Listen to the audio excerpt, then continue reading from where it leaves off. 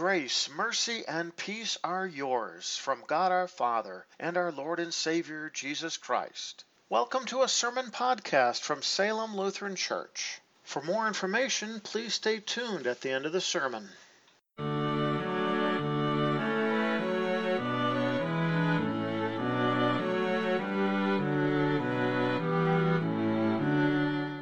Well, God bless your worship as we gather together this Epiphany season. We do so giving all glory and praise to our Lord because our Savior Jesus is truly the Epiphany Lord. Our first lesson for this fifth Sunday after Epiphany is found recorded in the book of Isaiah chapter 40 beginning at the 27th verse.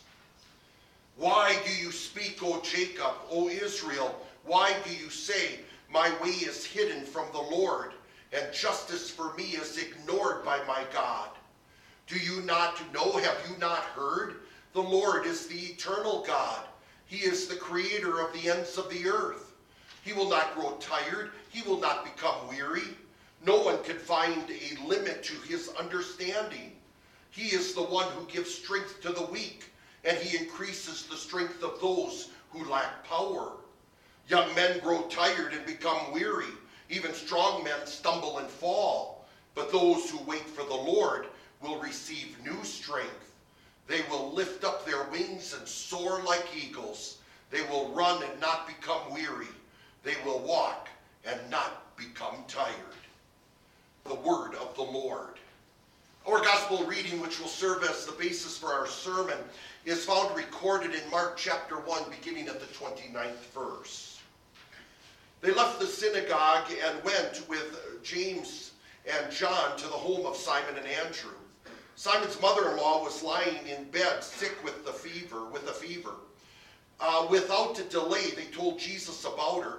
He went to her, took her by the hand, and raised her up. The fever left her, and she began to serve them. That evening, when the sun had set, the people kept bringing to him all who were sick and demon-possessed. The whole town gathered at the door. He healed many people who were sick with various diseases and drove out many demons. But he did not allow the demons to speak because they knew who he was.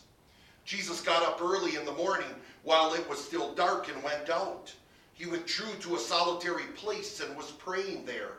Simon and his companions searched for him, and when they found him, they said to him, "Everyone is looking for you." He told them, "Let's go somewhere else, to the neighboring villages, so that I can preach there too. In fact, that is why I have come." Then they went throughout the whole region of Galilee, preaching in their synagogues and driving out demons. The Gospel of the Lord. Grace and peace to you from God our Father and from our Lord and Savior Jesus Christ. Amen. Our text for consideration is found recorded in the Gospel of Mark chapter 1, beginning at the 29th verse. I open with these words. These are the words of Jesus, who told his disciples, "Let's go somewhere else, to the neighboring villages, so that I can preach there too. In fact, that is why I have come." This is the word of the Lord. Dear brothers and sisters in Christ and heirs of everlasting life, how do you get people to come to church? That's an age-old question that has been asked for centuries. How do you get people to come to church? Do you go and scream and holler at them? Well, I never found that to ever work. Do you go and threaten them? Oh, maybe you might get some results, but I doubt it. Maybe you got to figure out what they really want, and we need to do a survey and maybe read what the latest trends are, and maybe that'll help. And if we offer people what they want, maybe that'll get them to come. But I also have found over the years that what's new today is old tomorrow, and what's old tomorrow ends up becoming new today. So trying to figure out what people want when no two people are the same is nearly impossible. I had a professor at school. He said if you tried to have a service that was going to please everyone, you probably would have to take the message of Jesus out of it in case someone would be offended. Or maybe to get people to come to church, we'll use guilt. Guilt will get people to show up. Oh, maybe, and maybe for a short time. But will it be lasting, and will it be God-pleasing? Someone gave me years ago a picture of 6 people carrying a casket into church, and the caption said, "What is it going to take to get you to go to church?" Oh, I was told you need to put that in the bulletin. That'll get people to come. And guilting people to come, once again, never works. Remember what the Apostle Paul wrote even about giving. He said God loves a cheerful giver.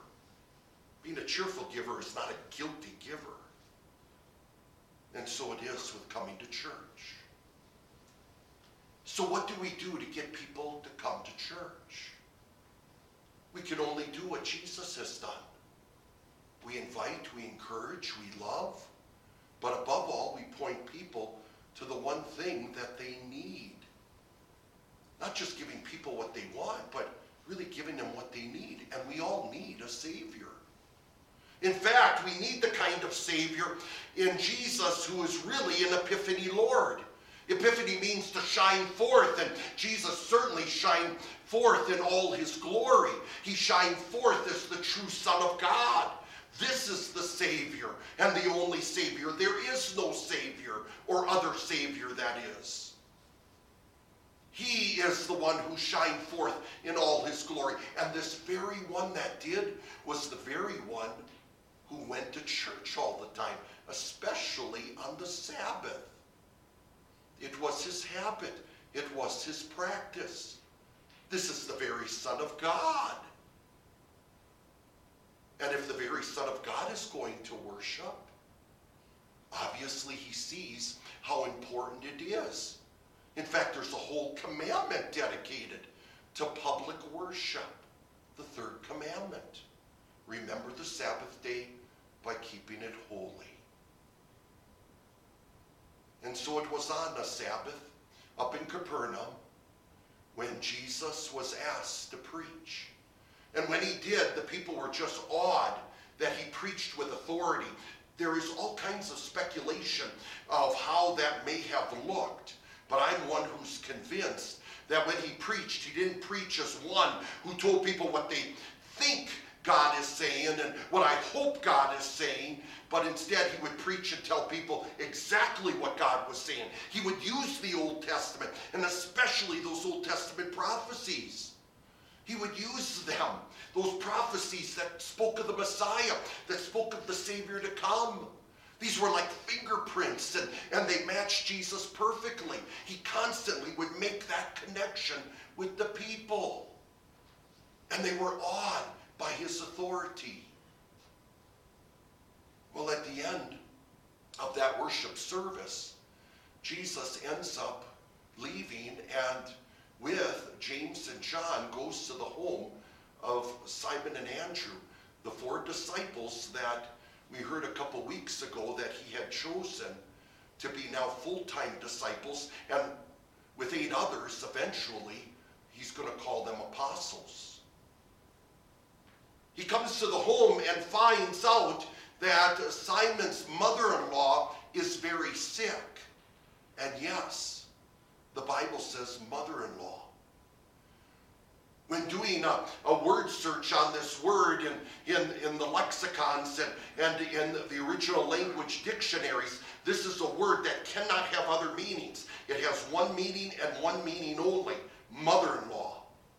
And because it says mother-in-law, it makes it very clear that Simon has a wife. We're even told by St. Paul in 1 Corinthians that many of the apostles, and we don't know how many were married, did travel with their wives. And it says Peter included.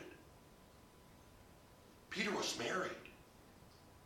And so the philosophies of today that push for permanent celibacy for religious leaders and ministers was never taught by the Lord. And in fact, what is taught by the Lord is that marriage is an institution of God as a blessing upon society. When one man and one woman is committed to live together for life. And of course, in Christ Jesus. very sick. We're told in another gospel that she had a very high fever. We do not know if it was high enough that this was considered terminal, but she was very, very sick. Jesus goes to her, lays his hand on her, and the fever goes away. And now we're told that she began to serve them.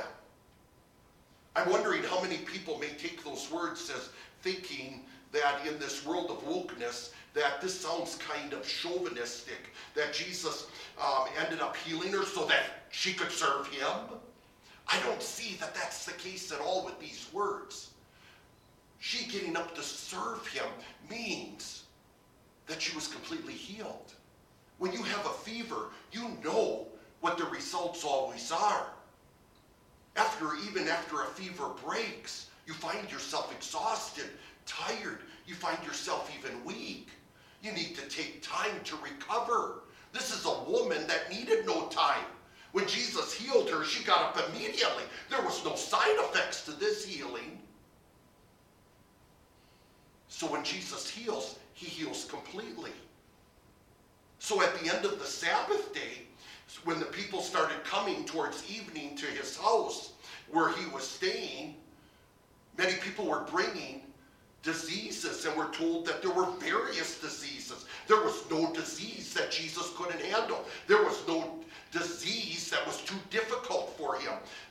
The diseases, I have to understand that when these people came, they were totally and completely healed. No other results except total healing. No doctor can offer such a thing.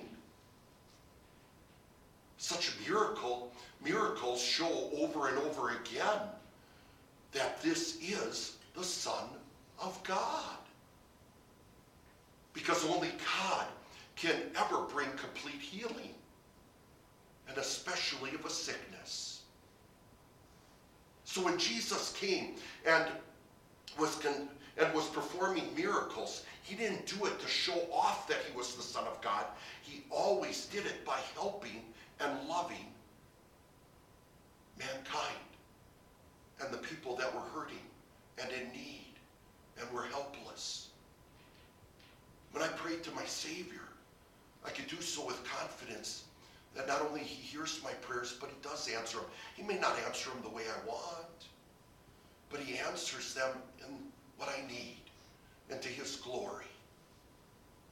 And the ultimate glory is being with him in heaven, which he won for me when he gave his life on the cross for the sins of the world.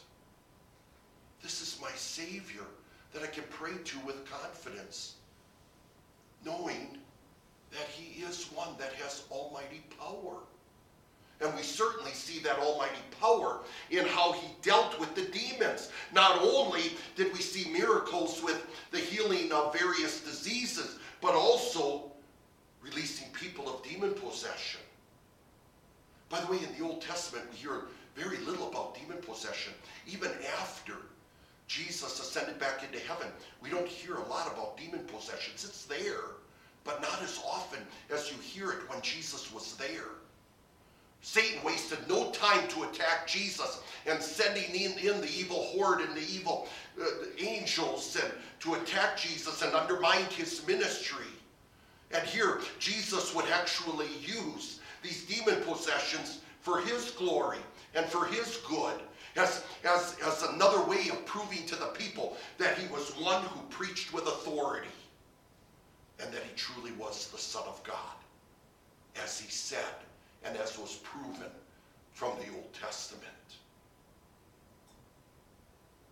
What is interesting here is he says that he did not allow the demons to speak because they knew who he was. Oh, the demons would say, Jesus, we know you. You're the Son of God. Oh, Jesus, we know you. You're the Christ. You're the Messiah. And Jesus would silence them every time.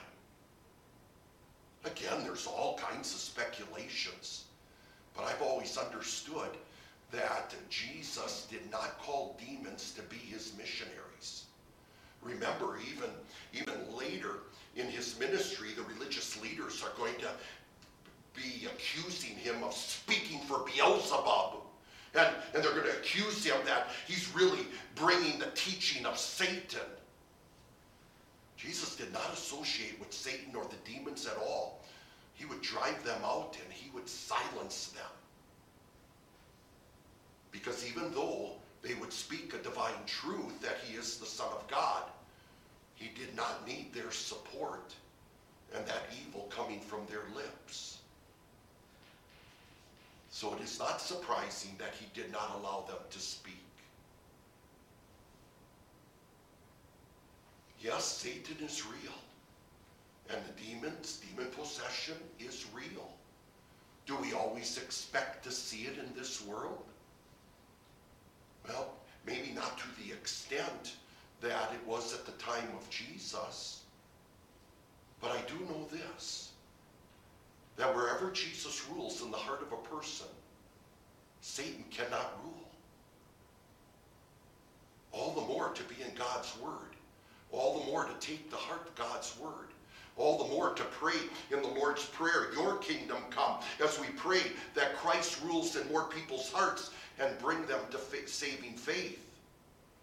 Satan speaks the language of lies, but the Holy Word is the ultimate, absolute, divine truth. And the truth will always be a light that pierces through the darkness and will certainly silence Satan every time. Look at how Satan went up against Jesus. Jesus didn't just say, Satan, get away from me. He would always defeat Satan with his temptations, opening with the words, it is written. And he would quote an Old Testament Bible passage. So the more you know God's word, the more you do not listen to Satan's lies and twisting and turning of God's word, the more we grow in God's word, and we can never, ever grow enough on this side of heaven. But grow in that holy word, knowing that this word is the sword of the Spirit that not even Satan could stand up to. As the pastor who confirmed me once said in a sermon, Satan is mighty, but God is almighty. Jesus is our Epiphany Lord. He is the one who has complete authority even over sicknesses and disease. He certainly has authority over Satan himself. And he also has authority over sin itself. Jesus went off to pray the next morning. He went off privately. The disciples didn't even know where he was. They were actually searching for him. We know in scriptures that Jesus did this more than once. And isn't it interesting that the very Son of God has to go off to pray? Prayer being a heart-to-heart talk with God, prayer really being a fruit of faith and an exercise of our faith, and with that believing heart, we pray that God hear our prayers, but also answer our prayers, and he does. And here's the Lord Jesus, the very Son of God, who's also fully man, the Son of Man, praying. All the more how important prayer is in our lives as well. Not only hearing and growing in God's word, but using that word of God as we reach out to our Heavenly Father with a believing heart. When the disciples finally found him, they said that there were more people that were looking for Jesus in order to heal them. But then Jesus said this instead. Let's go somewhere else, to the neighboring villages, so that I can preach there too. In fact, that is why I have come. Did Jesus not care about those people? No. Did Jesus not going to have time for those people? No. Jesus didn't come to set up a shop where everyone was going to keep coming to him from afar. Jesus did as Jesus called all of us to do when it comes to making disciples. He went. Go. And he went and met people. But he did not come to be a Savior who was simply a miracle worker. He came to be a Savior who was going to preach. We're not told what he preached, but we do know what he preached. It's the same thing he always preaches. And it's always summed up in that one word: repentance. Repent. It's not a word that we feel comfortable with. It's not a word that I would say most people really do not want to hear. If we're looking for ways to reach out to people because we're looking for ways to figure out what they want, you probably wouldn't start with the word repent. Repent means to be sorry for your sins. Well, then that means you have to admit you're a sinful human being who needs a Savior. You'd have to admit that I even inherited a sinful nature, and I need a Savior to even pay for that. To hear the words repent and to look at the law like a mirror, it cuts the heart, because I have fallen short of God's glory. But the word repent doesn't mean just be sorry for your sins. The heart of the word repent has the word faith. And that's faith in Jesus, who paid for those sins. Yes, we are sinful human beings who need a Savior. And glory be that Jesus, our Epiphany Lord, is that very Savior, who not only paid for our sins, but he paid for the sins of the world. And we can say this with confidence, and we can say this with joy and comfort and hope. And we can say this knowing that we have peace because we have the forgiveness of sins in Jesus Christ alone. We know this because Jesus is, without a doubt, our Epiphany Lord. He has authority over sicknesses. He has authority over Satan, and he has authority over sin when he paid for the sins, our sins, on the cross. So let's go back to the first question.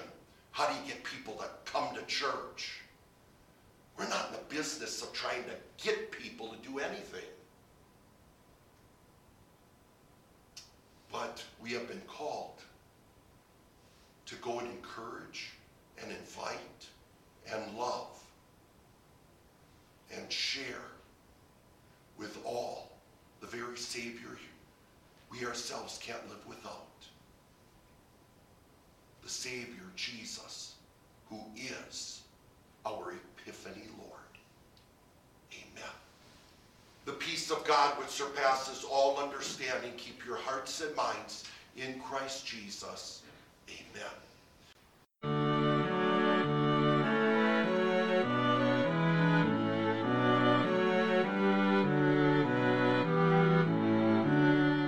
Thank you for taking the time to listen to a sermon podcast from Salem Evangelical Lutheran Church. If you have any further questions or would like to learn more about Salem Lutheran and its ministry, please check out our website at www.salemevlutheran.org.